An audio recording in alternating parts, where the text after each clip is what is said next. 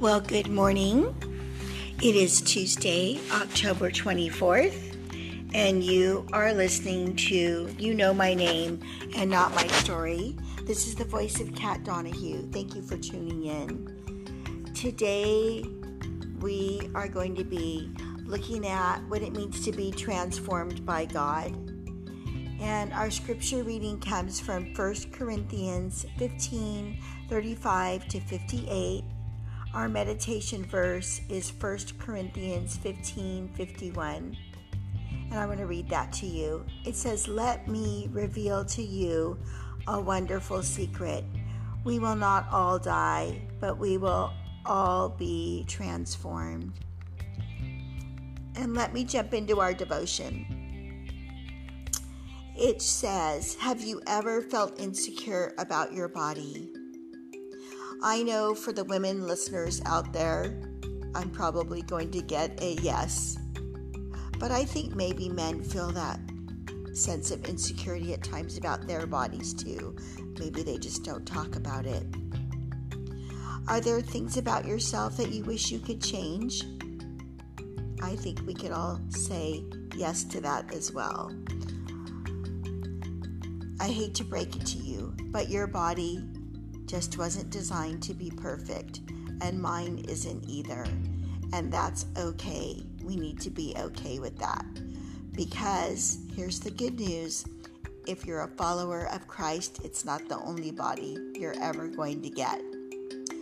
Our bodies are human, which means they're going to be plagued by the inevitableness of death.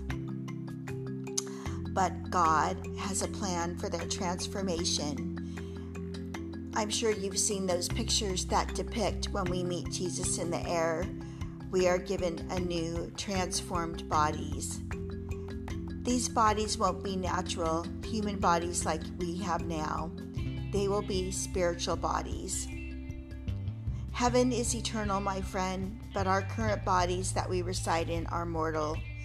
These bodies were not designed to enter the gates of heaven, but our new bodies will be. Our bodies will be glorified. These bodies don't age. These bodies don't experience disease. These bodies will never die. Our bodies are buried in brokenness, but they will be raised in glory. And after a lifetime of fighting our flesh, we will finally be set free. And this is great news.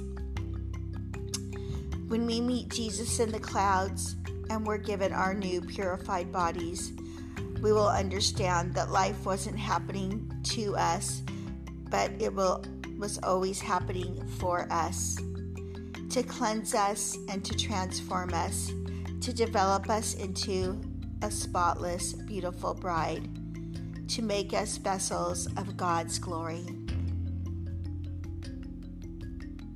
Let me declare God's promise over your day. Repeat these promises after me. It says, I will be transformed by God. And when that day comes, I will trade my imperfect human body in for a perfect spiritual one. And I can remain confident that my entire life will be worth the glorious moment. Thank you for tuning in. Please give us a like, follow, and share. Stay prayerful, hopeful, and believe. Have a beautiful day.